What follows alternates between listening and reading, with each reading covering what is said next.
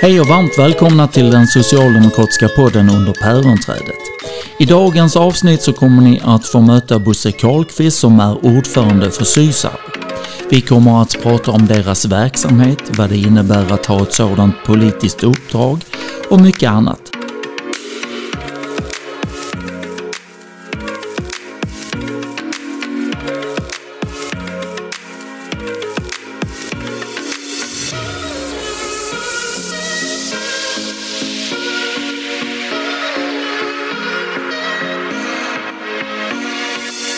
Då har jag den stora äran att få hälsa Bo Carlqvist varmt välkommen till vår podd. Tack så mycket. Du är ordförande i bolagsstyrelsen Sysavs och vi ska prata om ditt politiska uppdrag, era verksamheter och mycket annat kring detta.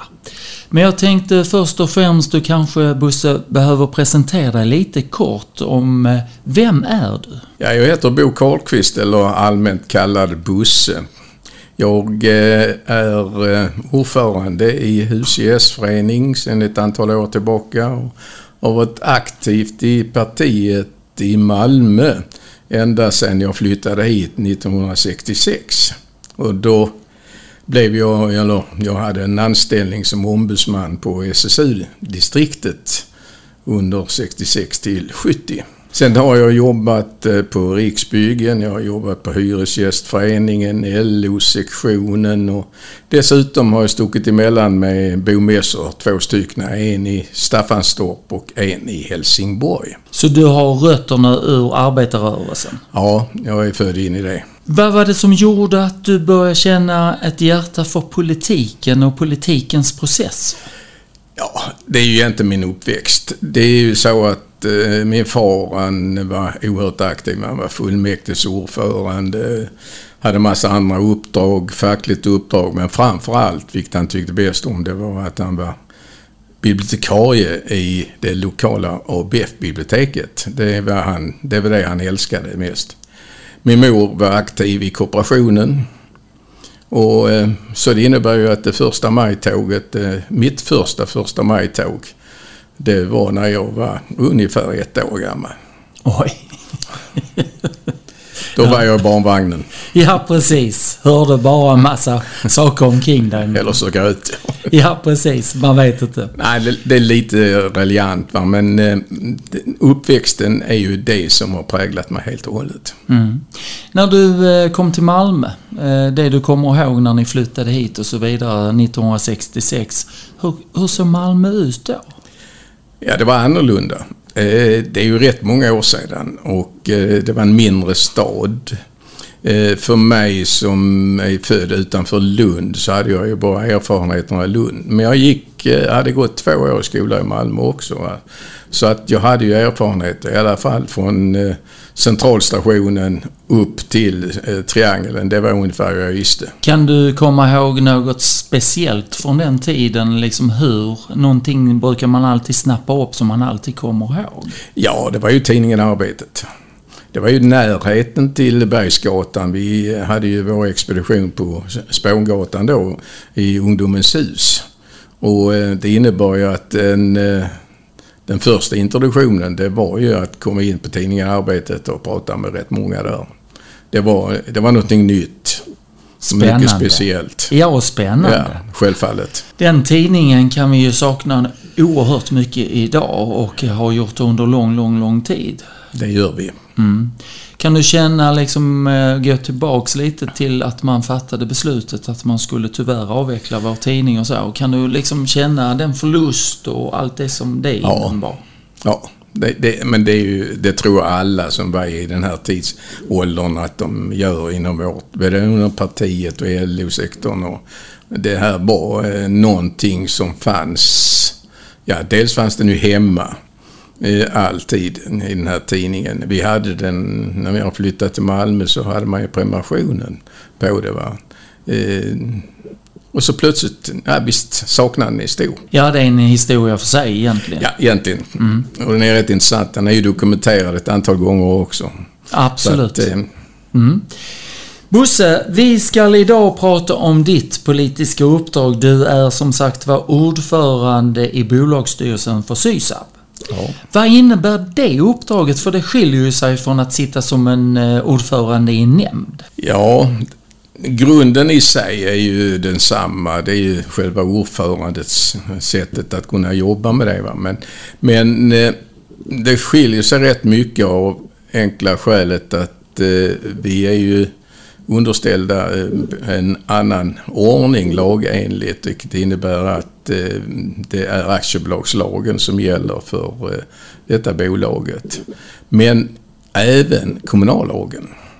Så att det är lite hybridverksamhet i det fallet. Va? Men det innebär ju också att när du träder in i styrelsen på till exempel Sysavs eller andra bolag som är kommun eller politiskt styrda, så har du ett annat regelverk. Och man röstar inte utifrån partigrupp och man har inte den typen av verksamhet överhuvudtaget, utan du är en medlem i styrelsen och du har enligt aktiebolagslagen då en skyldighet att agera utifrån bolagets bästa. Kan det ibland ligga i konflikt med de politiska processerna och tankarna? Ibland så skulle jag kunna tänka mig att man får det. Va? Men tack och lov ska jag säga när det gäller Sysavs så har vi ju en relation till ägarna via de så kallade ägarsamråden som är alldeles utomordentliga. Och det innebär ju egentligen att vi klarar ut eventuella sådana saker via de här. Men visst kan det komma förslag som ställs utifrån en politisk situation och de får ju då hanteras inte utifrån det utan hanteras utifrån det vad lagen och vad ägarna har sagt om bolaget hur det ska skötas. Mm. Jag tänker så här, hur många är ni i styrelsen där, alltså som representerar både kanske då kommuner och er själva? Ja, Sysavs ägs ju av 14 kommuner och alla 14 kommunerna har representation i styrelsen självfallet. Beroende på hur mycket man har så att säga i aktiekapital, för det är det som styr detta. Och då kan man säga att vi är idag 11 ordinarie ledamöter, 12 ersättare. Så det är en väldigt stor sal och en väldigt stor antal människor. Till det ska du lägga då ledningsgruppen på bolaget som också är med på styrelsemötena. Så det är en rätt så stor församling. När man sitter som ordförande så har man ett ganska stort inflytande på dagordningen och kan påverka ganska mycket kring den.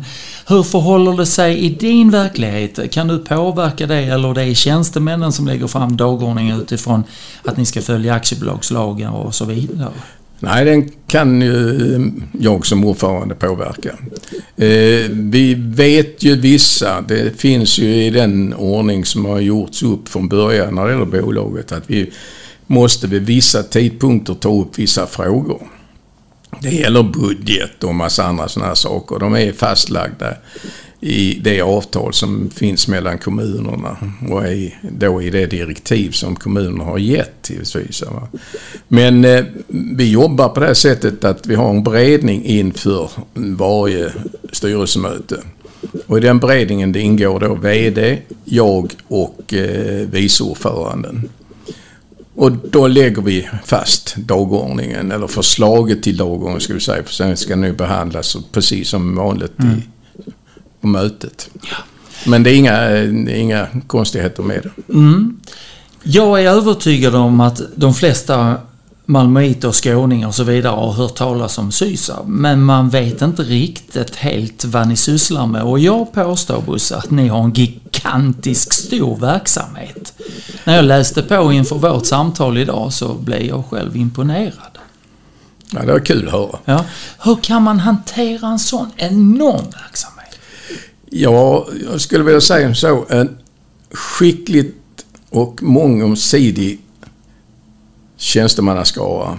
Och inte bara tjänstemän utan även andra. Och en organisation inom bolaget och en vd som är stark. Sysavs består ju inte bara av Sysavs. Sysavs är ju moderbolaget i koncernen. Det finns ytterligare 2 bolag som är knutna som dotterbolag och ett som heter Sysavs Industri. Och skälet till det är ju att det finns 2 uppdrag som vi har. Den ena är det kommunala uppdraget. Det är ju att samla in och behandla avfallet ifrån de här 14 kommunerna. Och det andra, det är ju att på en öppen marknad hantera andra frågor också, energifrågor och lite annat sådant också. Men också avfallsfrågor. Sen har vi också ett dotterbolag som heter Sysavs Utveckling som jobbar med utvecklingsfrågor och den framtid vi ska möta sen. Sen är vi knutna till dessutom att vi har en personalstiftelse självfallet som styrelsen är engagerad i. Vi har en stiftelse som Malmö kommun, Burlövs kommun och Lomma kommun har en gång varit med om att stifta den. Och det heter stiftelsen Spillepeng. Och det innebär ju, den blev mest känd just nu när kungen var på besök. Då var man ute och tittade på backsvalorna och då kan man fråga sig, vad har backsvalor med Sysavs att göra? Men det är lite av den här bredden som finns.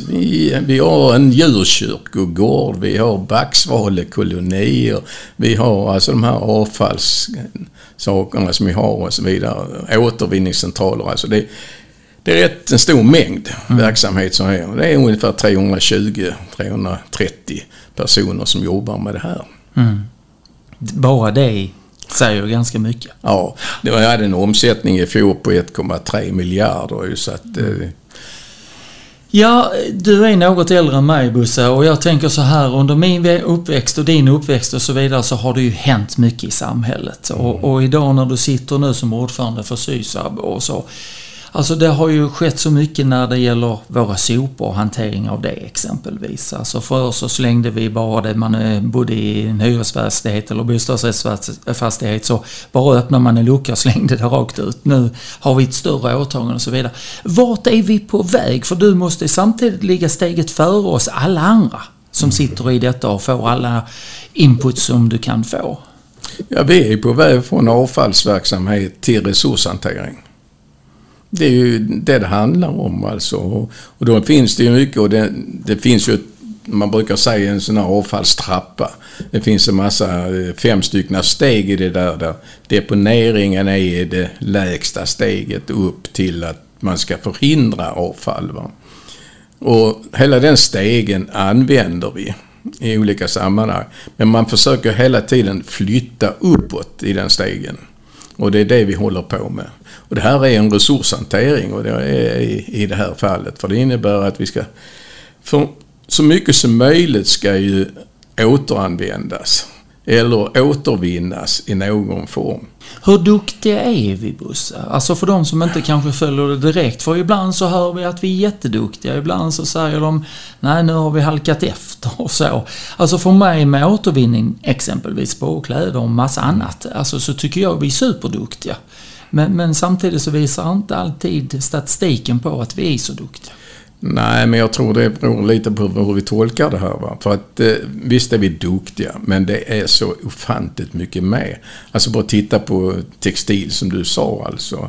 Att jag försökte titta på en siffra på det här va? Men man kan säga rent generellt att vi tar bara hand om cirka 5% av all den textil som finns på marknaden alltså.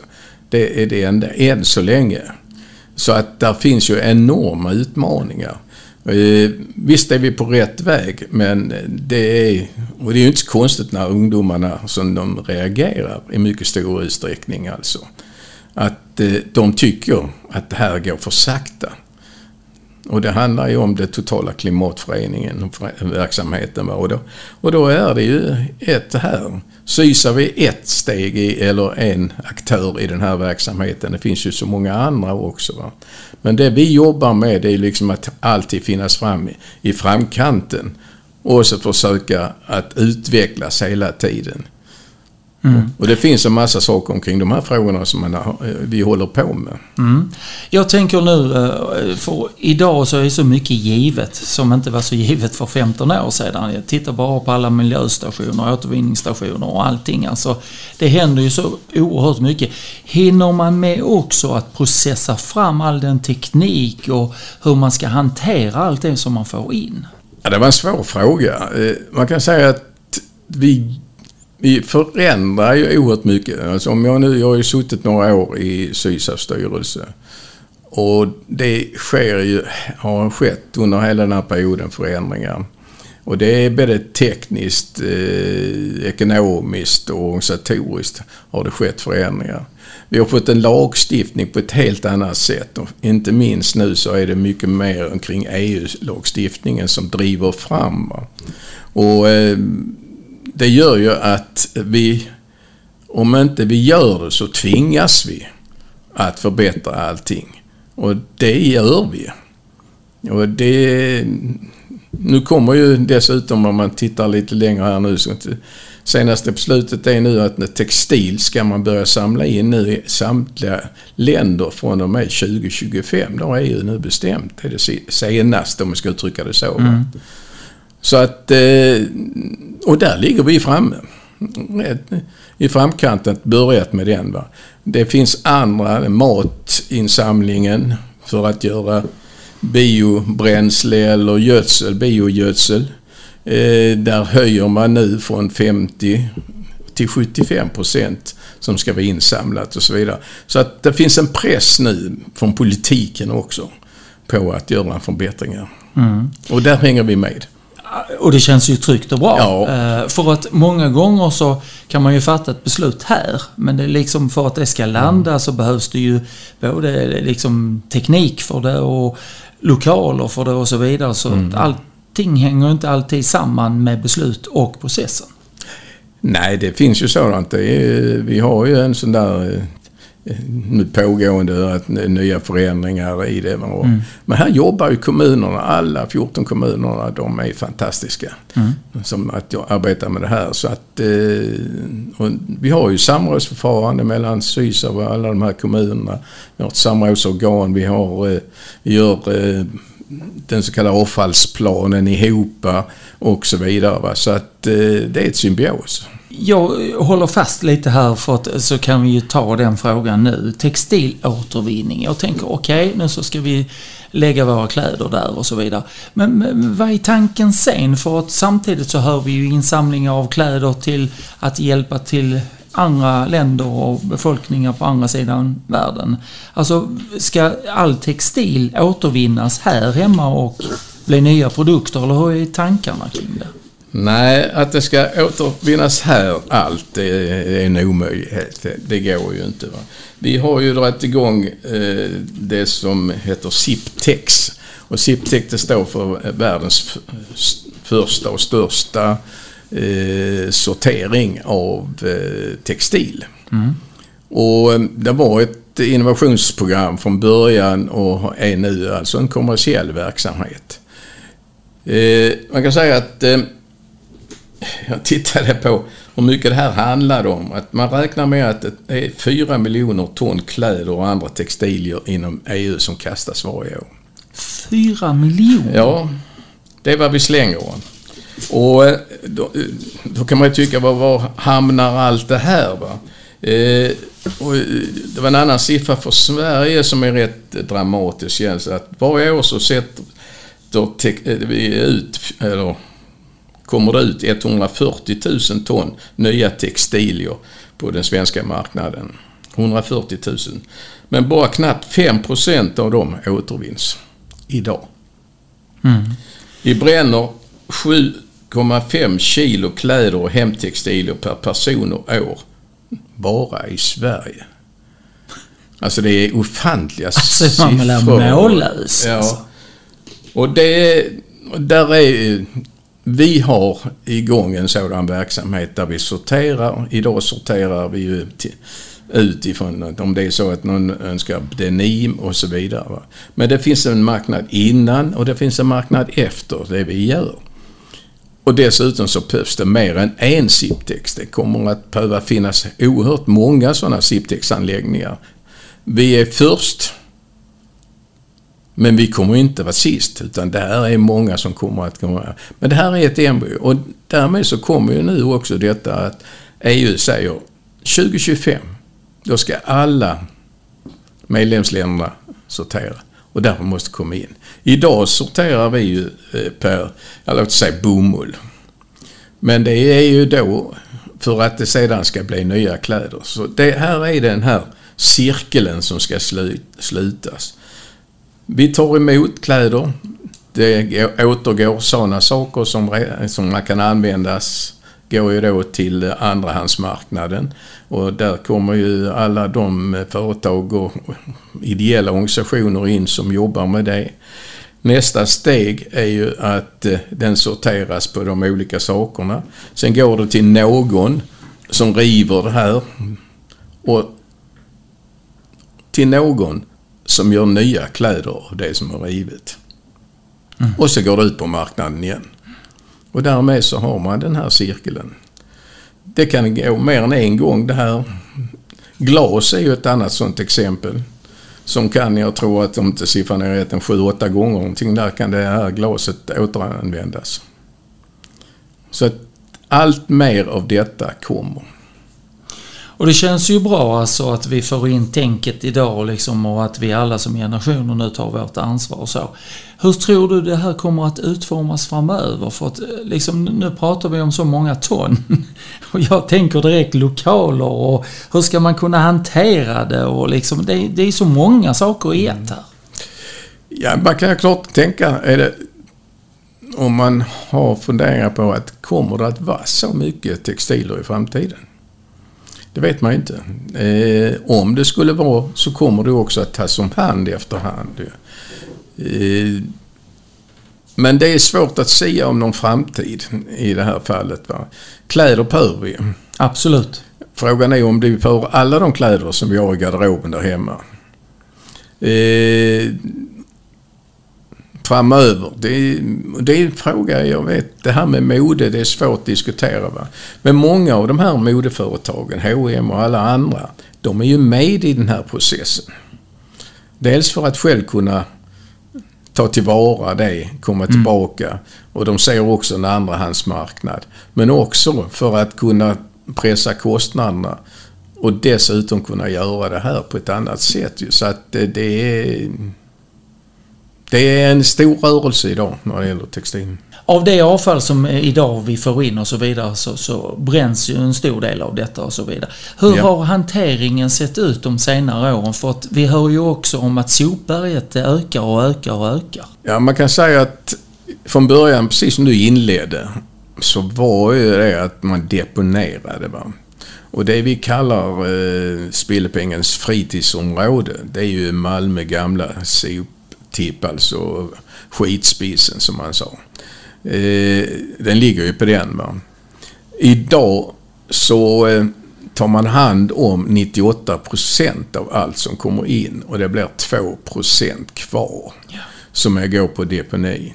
Och det man tar hand om på sättet, det är alltså återanvändning, det är att ta hand om det på ett annat sätt för att kunna använda det i en annan verksamhet. Va? Och sedan så bränner man självfallet i det här. Så att det är ju liksom de här olika stegen som man använder sig av. Och förbränningen är ju alltid diskuterad. Och det är ju utifrån att man inte ska behöva bränna. Och vikten måste ligga i de två andra. Återanvändning, de två stegen som ligger på det området. Va? Och sedan ska det då inte, men vi behöver förbränna. För det finns saker som inte går att användas, vi måste bränna. Va? För jag kommer ihåg, och det gör säkert du också, för ett antal år sedan så var det ju mycket diskussioner om att fartyg kom med sopor från olika länder och så, för att de hade inte tekniken för att kunna bränna det, och det var liksom inte säkert, och det till och med fanns en viss maffia i sopberget som ville åt kakan där. Hur ser det ut idag? Tar vi emot? Alltså, ja, det gör vi. Ja? Okay. Och vi planerar för att ta emot också. Och skälet till det är ju precis det som egentligen sägs, eller du själv sa, att vi har ju den bästa tekniken för att ta hand om det här. Istället för att kastas i skogen nere i Polen någonstans eller någonting annat, så går det att använda sig av det. Va? Och det är ju inte allt som kommer, och det är inte vad som helst som kommer, utan det är vad vi bestämmer att vi kan ta in.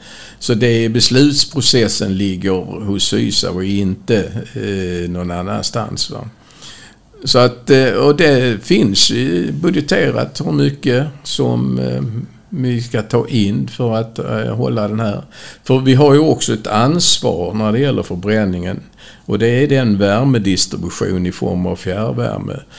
Alltså det vi har i villor och lägenheter i Malmö och Burlöv. Och där täcker vi 65% av den leveransen in till Malmö. Nu går allting till E.ON, men det är ju E.ON som har distributionsansvaret och sådant. Va? Men det svarar vi för där. Va? 65%. Va? Och sen så har vi ju en viss energidistribution också, som då går ut på det allmänna nätet också.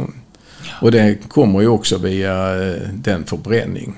Hur kommer utvecklingen att se ut för er? Alltså för någonstans så är jag ganska övertygad om att ni har fått ganska mycket inputs om hur det kommer att se ut så småningom.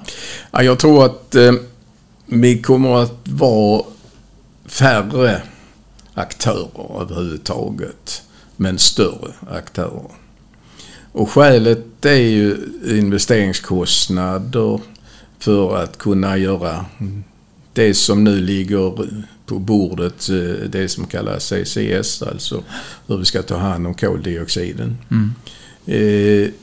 Och där tror jag i alla fall att det blir de största aktörerna som man kommer att kunna satsa där. För det är ju rätt så stora investeringar, tunga investeringar överhuvudtaget. Va? Och det är ju så att vi ligger ju i den nordvästra delen av det området som vi har. Vi är ju från Lomma och så ner över till Simrishamn. Och vi ligger lokalmässigt i Malmö kommun. Så att vi har ju stora utsläpp idag. Och de ska ju då reduceras genom att satsa på CCS. Och där tror jag att lite av de här små verksamheterna kommer att svinna och gå upp i den här lite större. Att vi blir. Och sen så finns ju alltid en diskussion om man blir mer och mer specialiserad eller att man har kvar bredden. Men jag tror att vi kommer att ha kvar bredden alltså i vår verksamhet. Känns tryggt och bra, och det är väl också en naturlig del att de som är små aktörer, att de lägger ner och så istället lägger över verksamheterna på er som är större, som kan hantera det hela vägen. Det är så vi säger det. Ja, precis. Ja, det är spännande. Alltså i allt detta så har jag sparat en grej, för liksom i de här verksamheterna som är omfattande och många och så, ibland svårt att greppa över. För när jag liksom började läsa så tänkte jag, oj. Men det här med kremering och djurkyrkogården, hur kan det ha blivit placerat inom ert verksamhetsområde? Ja, det är rätt spännande där. Ja, alltså, för mig blir det liksom. Ja, egentligen, alltså kremering, det är ju förbränning, va? Och jag vet faktiskt inte exakt vad, men jag kan ju tänka mig att det här var ett sätt att utnyttja ugnarna till något annat. Alltså det här var. Så vi har en liten avdelning som sysslar med det, om ta hand där. Men vi har också något annat, och det är att vi har fågelstation Spillepeng, där man tar hand om skadade fåglar. Och där de sen släpps i olika burar, större burar där ute för att ha rehabilitering och så vidare. Fantastisk verksamhet. Ja. Där. Ja, nej, men alltså för det andra kan man köpa, tänkte jag, men liksom djurkyrkogård, kremering, tänkte jag, nej. Men så blev jag också så, jag gick tillbaka i mina tankar du och jag vet ju om och känner till det. Det är inte alla de yngre som vet det. Men djursjukhuset var ju en gång i tiden kommunalt. Ja. Om det fanns ett samband där? Nej. Inte vad jag vet i alla fall. För att det jag fick mig till livs när jag kom in i styrelsen, det var ju att man hade dragit igång den verksamheten i stort sett rätt tidigt. Och det var långt innan djursjukhuset inte blev kommunalt längre, om man ska uttrycka det så. Mm. Så att det där men det är lite spännande, lite udda. Men jag får säga det att det här handlar ju också om att Sysavs är ju de här människornas egendom egentligen. Det är den kommunerna som äger hela Sysavs. Det är kommunerna som genom sin verksamhet också driver hur Sysavs ska drivas. Så att, och det här är ett sätt i omtanken. Vi har ju också en väldigt stor informativ verksamhet om det här. Och vi har studiebesök som är aldrig av skådad mått, alltså hur många som helst. Allt. Och de flesta, eller rätt så många skolor ska jag säga, är där. Och jag tror att det är 50-klassarna som är väl de som kommer oftast ute. Plus det är socialdemokratiska föreningar och det är pensionärsföreningar och allting annat. Intresset för klimat- och miljöfrågor är mycket, mycket större idag ju. Mm. Och därför så utökas ju den verksamheten. Så att det där är ju ett sätt också att kommunicera med människor. Ja, absolut. Jag tycker det är jättebra. Ju mer man lär sig så mycket när man är på plats också och ser liksom de här verksamheterna. Men det här med att ta hand om fåglar och rehabilitering och så vidare, du tog frågan från mig. Alltså det är ju fantastiskt, men hur tänker man här? Alltså, var det bara för att de vistades där eller? Ja, alltså det där är ju svårt för mig att svara på varför. Va? Men jag kan motivera varför vi har det i alla fall. Ja. Och det är ju ett sätt att ta hand om den delen av naturen som finns där ute. Nu jobbar man är ju lika ofta in och hämtar skadade fåglar in i Malmö som i Lund och lite överallt. Va? Så att, men det är ju ett sätt att ta hand om naturen. Och det gör man. På ett fantastiskt sätt. Ja, det får jag säga det att det är ju så. När jag kom med i Sysavs så fanns en de drivande där ute. Han hette Silvertärnan. Eller kallade Silvertärnan. Ja. Så att han var ju anställd på Malmö kommun. Och alla ringde honom. Ja. Så att det är samband med nu nya. Och det är kanske inte så konstigt då varför kungaparet valde att besöka där ute. Mm. Ja, men det är bra. Så att, det är bra. De behöver sådana nyttiga besök. Ja. Mm. Okej, Bosse. Jag tänker också på den här frågan. 14 kommuner äger det. Ja. Och då tänker man så här, 14 kommuner som också ska komma överens och liksom titta åt samma håll eller se samma sol och så. Vad är det för frågor som ibland kan bli lite mer turbulenta? För alla kan ju inte se på samma sätt alltid. Nej, det gör man väl inte. Och frågan är om man än kommer att göra det alltid. Va? Men det är ju ändå en rätt väl sammanhållning mellan kommunerna. Vi startade för lite över ett år sedan, lite till snart 2 år sedan, en verksamhet där vi i styrelsen bildade en grupp för att prata om det framtida Sysavs. Hur ser vi på den framtiden inom Sysavs? Den gruppen kom fram till ett antal scenarier. De scenarierna lämnade vi över till ägarsamrådet, alltså kommunerna. Och så bildade ägarkommunerna ett liknande råd inom sig. Och som la en slutprodukt, eller ett förslag till i höstas. Mm. Och det är nu ute på kommunerna för diskussion om det förslaget, hur man ser på det. Och vi kommer ju ha en rullande diskussion om de här frågorna i styrelsen också. Va? Men det här är ju mångt och mycket en ägarfråga. Så att det viktiga är ju att vi får de inputen ifrån ägarna. Så det pågår, det får man nog ärlighetens namn säga att ägarsamråden är ju, det här har kommunerna tycker jag skett bra.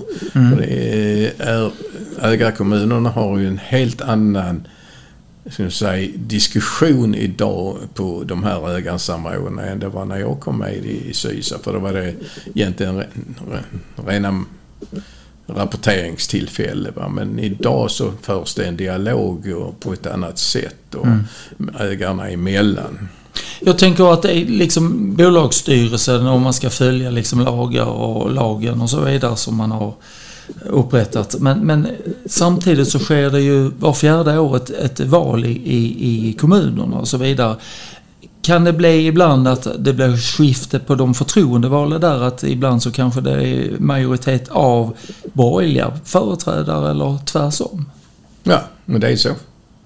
Alltså man kan säga att styrelsen i Sysavs speglas ju av hur det har gått i valet. Och vi skiftar ju också på samma sätt i 4 år. Vi väljs ju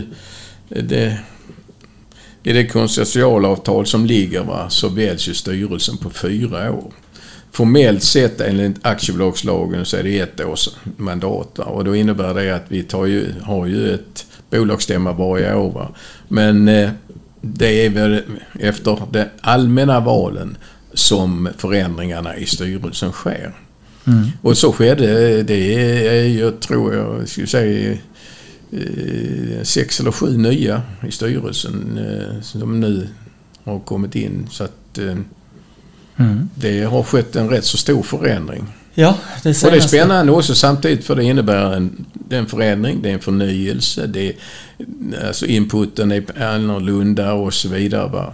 Och det här hänger ju samman, precis som du säger, det här handlar ju om valet. Hur gick det i valet i kommunerna? Det är kommunerna som nominerar, och då är det så att de har enligt avtalet, konsortialavtalet, att de ska ha en plats ordinarie och en plats ersättare. Så är det kommunen som bestämmer vilka de ska vara genom sin nominering. Ja, precis. Och i det senaste valet så blev det ju ganska turbulent vem som skulle styra var och så vidare. Och en del har ju precis också ändrat om lite av sin styrning, så att det kanske kommer nya representanter. Jo, men det kan mycket väl vara så. Alltså. Men normalt sett så händer det ju ingenting på 4 år för Sysavs styrelse. Då är det ju att antingen man avgår själv eller att det händer något tragiskt eller något sånt där. Va? I övrigt så är det ju samma styrelse som kommer att jobba i 4 år. Ja. Jag tänker också på den frågan, Bosse, när det gäller hur mycket ni omsätter. Du gav en siffra på cirka 1,3 miljarder kronor. Det ska man ha respekt för. Hur god är avkastningen? För det är ju också avkastningskrav på er verksamhet. Ja, det är det. Och det sägs ju så i avtalet att vi ska klara oss genom att, om det är så att vi ska investera, så blir det ingen kommunal borgen, och vi lånar inte av ägarna utan vi lånar på marknaden och vad marknaden då kan erbjuda. Vi svarar, alltså hela ekonomin är satt utifrån en eget verksamhet. Man säger också i det att man ska hålla en avgift gentemot medlemmarna som, om jag nu ska hitta den exakta formuleringen, nej, det gör jag själv inte. Utan man kan omsätta det i lägsta möjliga kostnad, om man ska uttrycka det så. Och det gör vi. Vi jobbar ju på 2 sätt. Dels är det den kommunala verksamheten och dels är det den öppna verksamheten. Den är som är helt kommersiell. Och så att hittills så har vi hållit samma avgift i rätt många år. Men hur ser det ut framöver? Alltså, alltså med tanke på turbulensen idag, alltså det kring finns inflation och ränteläge och allt annat så. Ja, fjolåret var ju ett sån där alldeles enormt resultatmässigt, all time high. Oj. Så att, men visst finns det alltså mörka moln, va? Men det här hänger ju också samman lite om vilka investeringsramar som vi kommer att behöva framöver. För att då är det de lån som vi har tagit på att bygga då den tredje och fjärde pannan där ute, alltså den förbränningspannan, de har vi amorterat av rätt så kraftigt. Så vi har en god ekonomi, stabil ekonomi. Men det finns ju lite orosmoln framöver, och det är de här investeringarna som ska alltså göras, va? Och kostnadsökningar, det är energikostnaderna, och det handlar om transportkostnader och allting sånt där, va? För vi kör ju mycket sopor också. Det är från Simrishamn, det ska levereras ända in, va? Och vi har principen att Simrishamnsbon betalar exakt samma peng som Malmöbon gör, som bor sidan om avfallshanteringen. Jo, men det är en solidaritet, den tycker jag är helt logisk. Alltså. Och då innebär det alltså att vi ska få ihop de där pengarna, och hittills har det gått bra. Det finns alltid någon som pratar om vargen kommer. Det har Riksbanken gjort under lång tid också, om den här inflationstakten och 2%. Ja, men den drabbar ju Sysavs också, precis som alla andra. Precis. Jo, det är ju helt klart. Men redan långt innan så var det ju många som sa vargen kommer. Men ingen lyssnade. Nej, men det är ju så att det drabbar ju också Sysavs. Ekonomiredovisningen på styrelsen är oerhört noggrann, får jag säga. Det är en ordentlig genomgång på de här. Vi har 6 möter om året, och det är ekonomin står i fokus hela tiden tillsammans med den utveckling som vi jobbar med. Och så att det tror jag att jag vet ju att där har man med säkerhet framme ett scenario, så att. Jag tänker också här, Bosse, i den globala värld vi lever i så ser vi liksom att olika länder och de går framåt och andra tyvärr slankar efter och allt mer och så. Vad har ni från Sysavs för förebilder globalt sett? Alltså att tänka på teknik och hur man hanterar och så vidare. För det måste ni ha fört diskussioner kring. Ja, det förs. Alltså man kan säga så här att vi jobbar på en marknad som består av de här 14 kommunerna. Men vi jobbar också på en marknad som består av närområdet totalt, vilket hela Skåne, Blekinge, lite annat och så vidare. Och det beror alltså på den andra delen, eller den här tudelade delen av verksamheten. Vi jobbar också genom vår centrala organisation som heter Avfall Sverige. Avfall Sverige är alltså en paraplyorganisation till alla de här organisationerna som finns i hela landet, eller bolagen. Och de sysslar ju oerhört mycket med som säger, utvecklingsfrågor. Och där finns, i alla de här grupperna så finns det personal från Sysavs som är med i hela det spelet. Vi är väldigt engagerade. Vår vd ingår i styrelsen på Avfall Sverige också. Va? Det är den ena.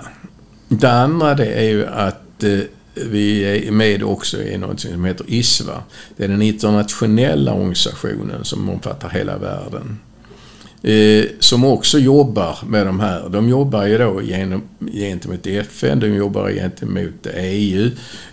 Så det finns alltså mycket där också. Sen är det också så att i den där branschen så sysslas det, eller när man pratar EU och sådant, så är det ju också man kallar lobbyister. De förekommer. Ja, de förekommer. Och i det här fallet så har ju alltså Sverige också en lobbyist i EU när det gäller de här frågorna. Och likadant har ISVA en sådan lobbyism. Så att det finns så att säga tentaklar i det mesta. Va? Sen har vi alltid jobbat med styrelsen att försöka träffa andra. Nu har det varit rätt mycket med danskar och norrmän framförallt. Va? Men vi har alltså varit i Tyskland, vi har varit i Schweiz, vi har varit lite sådant runt och träffat och besökt olika anläggningar företrädesvis då med sådana som ligger så långt fram i framkant som vi kan överhuvudtaget titta för att också få med oss någonting hem. Så att vi jobbar så. Vi har ju också 2 personer som inom organisationen som jobbar med de här frågorna, påverkansfrågorna, alltså att avläsa vad är det som händer på EU-nivå och allting annat sånt där. Va? Ja, det är mycket att hålla sig intakt med. Ja, det har ju blivit bredare och bredare om man ska uttrycka det så. Va? För att innan så, jag kan ju tänka mig när Nisse Yngvesson var med och startade här så var det ju, då var det inte 14, det var 9 kommuner då. Va? Så var det ju egentligen gamla kommunförbundet som drog igång det här. Nu är det snart 50 år sedan, va? Men då var och så att det är lite annorlunda därifrån. Idag är det mycket, mycket mer internationellt. Även om vi jobbar lokalt. Men hur ser du på den teknikutveckling som pågår nu, som går i en rasande fart alltså också? Ja, det gör det. Och sen samtidigt är det ju så att bygga nytt, att projektera och bygga nytt, vad det nu är så tar det tid. Och frågan är hur det är. Va? Men idag så finns det en större flexibilitet än det var tidigare. Så att det som är aktuellt, inte just idag, men som komma ska, det är ju en fråga om vad kommer att ske med de gamla pannorna ute på Sysavs. Ska vi bygga något nytt och vad ska den då vara? Det enda man vet från början det är väl att det ska då vara en sån panna som man kan klara både energi och värme. Men då är vi i det läget att var står vi tekniskt också? Och när den är klar. Och vad är framtiden? Så att det pågår. Och det är likadant nu med den här CCS. Va? Vi har faktiskt på prov ute på Sysavs just nu en CCS-anläggning för test. Den har varit i Växjö på test och sen flyttats den hit och sen ska den gå vidare sen till ett annat. Va? För att testa den här rökgasreningen genom den tekniken. Olika tekniker, vissa kräver stor energi, andra mindre energi och så vidare. Så inför beslutet om att projektera det här så har vi ett antal sådana projekt på gång också. Spännande. Känner du att du vill beröra något annat som vi inte har berört i vårt samtal som du ändå har tillfälle att lyfta här nu när vi sitter och samtalar, Bosse? Nej, det är ju... Alltså, man måste ju säga så här att mycket i grunden är ju individuellt. Alltså, det är vi själva som skapar detta. Va? Vårt sätt att leva, vårt sätt att ta hand om saker och ting. Mycket så här enkelt att sortera. Alltså, vi har ju grunden i vår verksamhet. Det är ju källsorteringen. Det är att du är hemma under vasken eller nere i föreningens sophus som det kallades förr i tiden. Va? Det heter det inte idag. Miljöstation. Precis. Och men det är ju, men där ser man just det tankesättet. Ja, det är ju så att man har anammat hela det här resonemanget. Va? Och det är ju att vi själva ska lära oss ytterligare att ta det här. För att i restavfallet så finns det alltså fortfarande 25-35% som inte skulle vara där. Nu minskar restavfallet och det är ju planerat. Avfall Sverige har ju som ett litet mål, det ska inte finnas något avfall. Det är spännande. Man ska fundera lite på vad det betyder egentligen. Va? Men där har vi möjligheter. Vi personligen att påverka. Och då påverkar vi politikerna, vi påverkar bolagen, föreningar och allting annat. Men det är vi själv som ska ta aktiv del också. Och därför må jag säga att ungdomssidan, där är det mycket aktiviteter, där är mycket engagemang, mycket sådant. Va? Och det ser vi fram emot. Man kan då summera det med att förändringsprocessen börjar först och främst hos dig själv. Ja, det gör det. Och sen handlar det om att applicera det vidare så att andra också tänker så. Då kan vi också få stora förändringar på mycket kortare tid. Absolut. Det är väl en bra summering? Ja, jag tycker det också. Ja. Det var du som gjorde det. Ja, men vi hjälps åt, Bosse. Stort tack för att du kom hit och vi fick ha detta samtalet. Det har varit mycket, mycket spännande. Och det finns ju säkert anledning att du kommer hit fler gånger, för ni är som sagt i olika processer och så vi får liksom följa upp vad händer härnäst och så.